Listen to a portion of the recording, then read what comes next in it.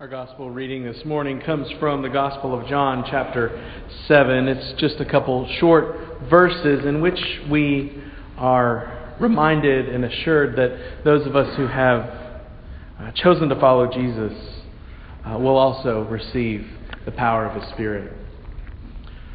From the Gospel of John we read, "On the last day of the festival, the great day, while Jesus was standing there, He cried out, 'Let anyone who is thirsty come to me, and let one who believes in me drink.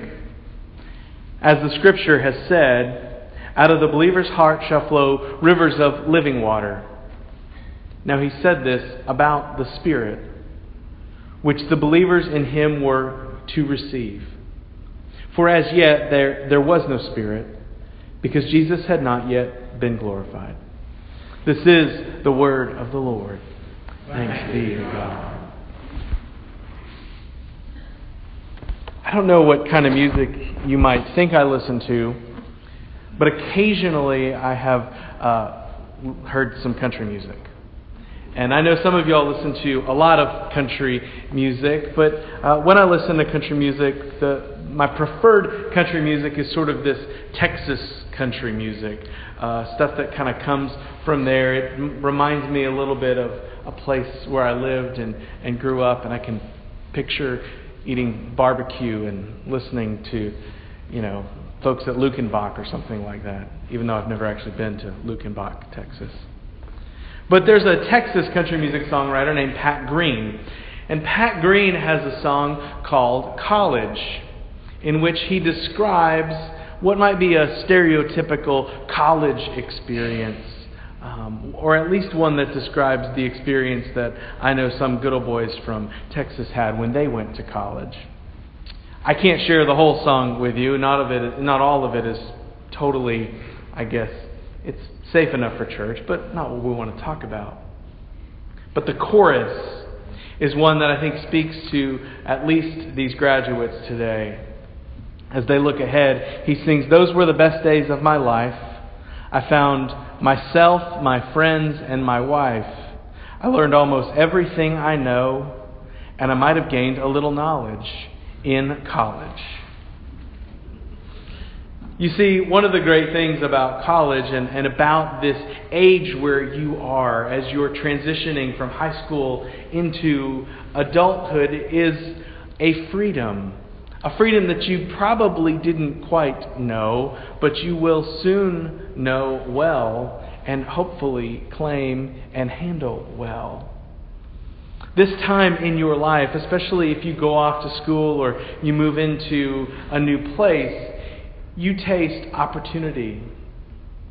You get responsibility and you get freedom. The alarm clock is now yours to set, if it wasn't already. The meals that you will eat, you get to eat on your own time, not when someone prepares them for you. And the things that happen in your life will happen because you help to make them happen. We, as your parents, your friends, your mentors, the adults in your life, we have to cede responsibility in some ways to allow you to make things happen the way they need to.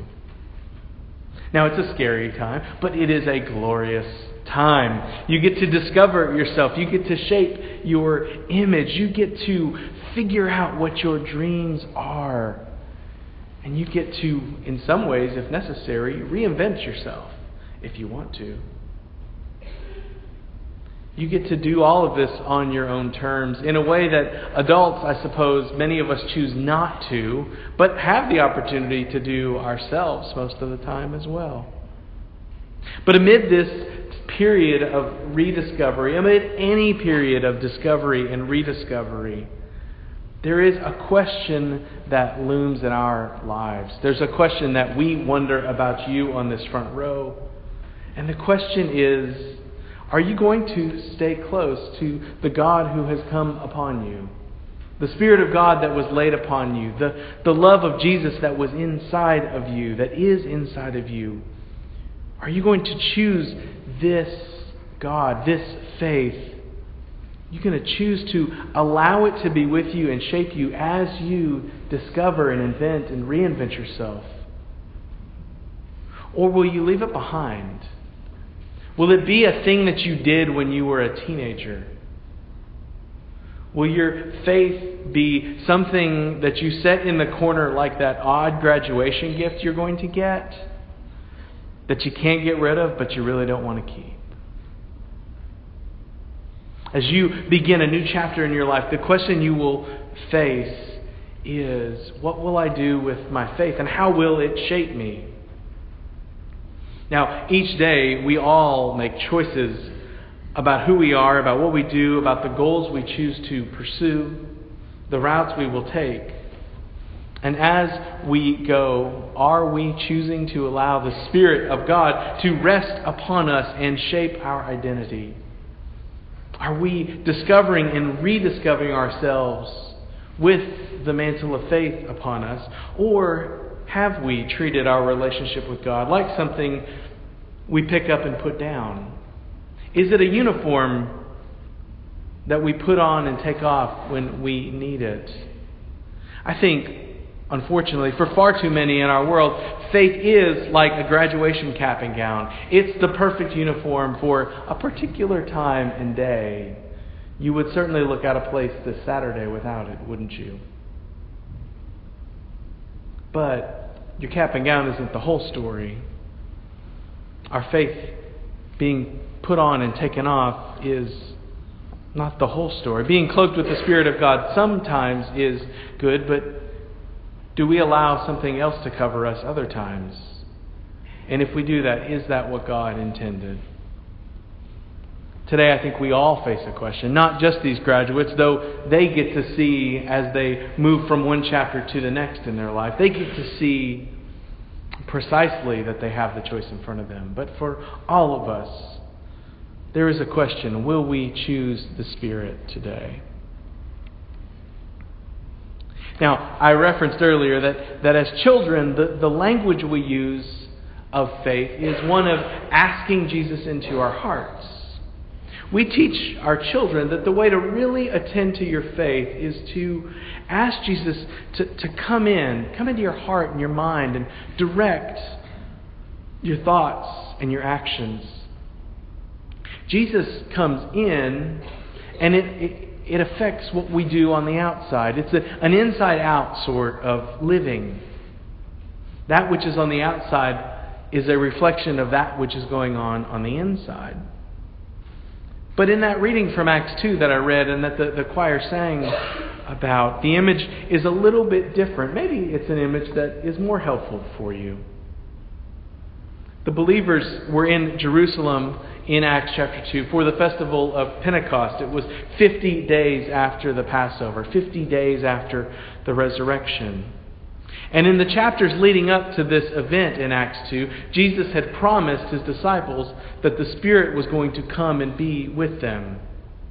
You will receive power when my Holy Spirit has come upon you, and you will be my witnesses in Jerusalem and Judea and Samaria and to the ends of the earth. This is what Jesus had promised just one chapter earlier. And so as we turn to Acts chapter 2, we read a story that confirms for them that the Holy Spirit had come. The choir sang about the Spirit coming as a mighty wind. The Scripture tells us it was like a flame. But it also tells us that the Spirit was resting upon them like a graduation hood rests upon you, or a graduation gown rests upon you, marking who you now are, a graduate. On that day, everyone heard the good news of God in their own language. God was speaking to everybody, was claiming everybody. God was among them and empowered them to live out their faith in a new and a significant way. And it wasn't as much a picture of inside-out living. Maybe it was the result of inside-out living. Like Jesus said, my Spirit will come to you if you believe in me. If you've put me inside of you, my Spirit will be with you. But it also creates this picture of an identity that we're covered in. Kind of like Bruce Wayne puts on his Batman costume and goes out and does justice. Or Superman puts on his Clark Kent costume so he can try to fit in among the crowd.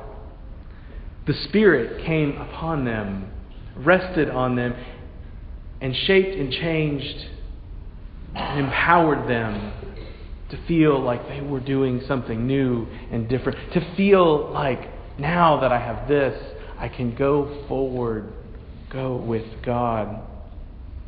The Spirit's presence upon them and the Spirit's identification with them sent them forth in a new direction, powerfully and faithfully living as God's people, sharing God's love, passing on His power, and inaugurating the kingdom of God. It was a blessing and an affirmation, and in every way, the Spirit was this credential that God had given them, that they could be assured that they were going with Him, and that He was leading them and carrying them in the ways that they were to go. If you read the rest of the story, these pages, you see that what they went and what they did was they shared God's love. They started the church. God's presence was with them, and God's power spread throughout the whole world because the believers took that credential upon them and they went and changed the world. And in many ways, you have the opportunity to do the same thing. We all do. Now you see, today we recognize that graduates have received the credentials they need to move on to the next level of education, to move on into the next phase of life, to move into public service if they would like. The gowns you wear, the hats you don, the tassels that you transfer from right to left, I believe. These are all symbols that are laid upon you that acknowledge that you are equipped to go forth into new pursuits. And they identify who you are. You are and will always be J.F. Webb graduates. You can always carry the assurance that you have done this. You wear the colors. You will always cheer for your teams. You will use the ways that you have been shaped in these recent years to carry you forward. And just as Granville County Schools has conferred upon you a degree that equips you to go forward, just as these different societies put ropes around your neck to recognize that you are one of them, so too the power of God has been laid upon each of you. God's power and presence is upon you and on all of us for the living of these days. But will we choose the Spirit? You see, like that Pat Green song and some of the other verses, as we think about graduates, as we think about people in their 20s, we think about it being a great time to sow wild oats, to avoid faith, to come back after you have kids.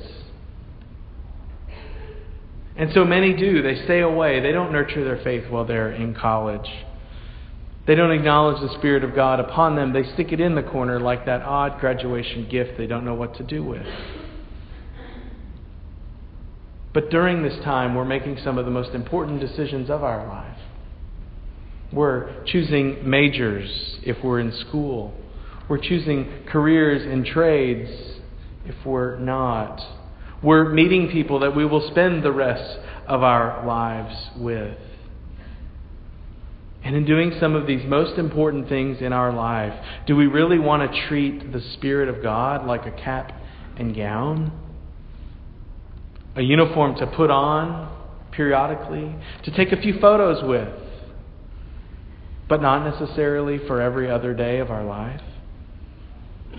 As you, graduates, make decisions about your major and your career and your pursuits, do you want to do that on your own, or would you like the power of God to be laid upon you to assist you with that?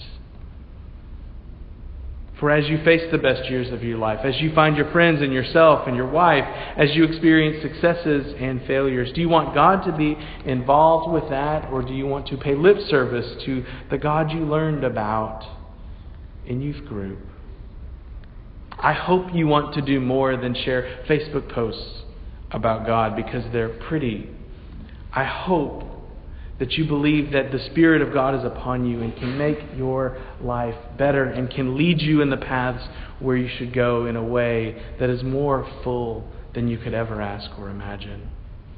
And so, graduates, in the same way that these caps and these gowns and these tassels and these hoods, they mark you for now, may they empower you to go forward. I hope also the Spirit of God, that flame, that tongue, that wind that can be in your sails, may it be a wind in your sails to help shape you, inform you, and guide you as you go forward. Choose the Spirit. Acknowledge the Spirit's presence in your life. Realize that God wants to lead you in the best paths that you could possibly have. Choose the Spirit, and it will be harder to go astray. But before I close, it doesn't end with the front row. This invitation doesn't just go out to graduates, and if you graduated a long time ago, like a lot of us did, your time to make a choice isn't over. You can choose again. You can choose to say, that was a nice word for graduates, but what does it have to do with me? Or you can choose to say, that was a nice word for graduates. I'm going to take it as a word for me as well. Because you see, the Spirit of God who came on all, came for all. All who believed. The Spirit of God was laid upon them, empowered them to go forward and to carry that love with them each and every day. And that God is longing to help each one of us here today recapture our identity as followers, as faithful followers who choose each day the Holy Spirit. And that's a choice that we both have to make again and again and again, and it's a choice that we get to make again and again and again. Choosing the Spirit is like remembering that we have that cap and gown in the closet. It's remembering that there is a robe that comes upon us, and it's the Spirit's robe that helps empower us to be who we are. Like Bruce Wayne putting on a Batman costume, so too we can put on the Spirit and allow it to lead us in the ways that God wants for us to go. And so today we all get to make a choice. We get to choose the Spirit. We get to choose anew to follow the Spirit of God that has already been laid upon us. And so it's not a question just for graduates, it's a question for all of us today. Just as those believers in Jerusalem some 2,000 years ago saw the Spirit rest upon them, just as they were touched by the Holy Spirit with the flames of love and strength, will we allow God to rest upon us? Will we let the Spirit upon us and help us, guide us in the ways we should go? That is a question we get to answer today, and I pray that all of us will choose the Spirit. Shall we pray? Gracious and loving God, we give you thanks for this day. We give you thanks for these celebrations, and we pray that as we celebrate with graduates, as we celebrate graduates, we would help them in the ways that they should go forward. And so too, Lord, during these times as we remember our own graduations, as we remember our own rites of passage, we remember our own times when we were transitioning. Help us remember too that now is as good a day as any to choose to have your Spirit laid upon us to guide us and shape us and change us and help carry us forward. Lord, help us to choose to put on the Spirit today. Help us to receive your love and grace and strength. Help us to follow the ways that you would lead us today for each day that lies ahead. Lord, this is our prayer today, and we ask it in the name of your Son, Jesus Christ, our Lord. Amen.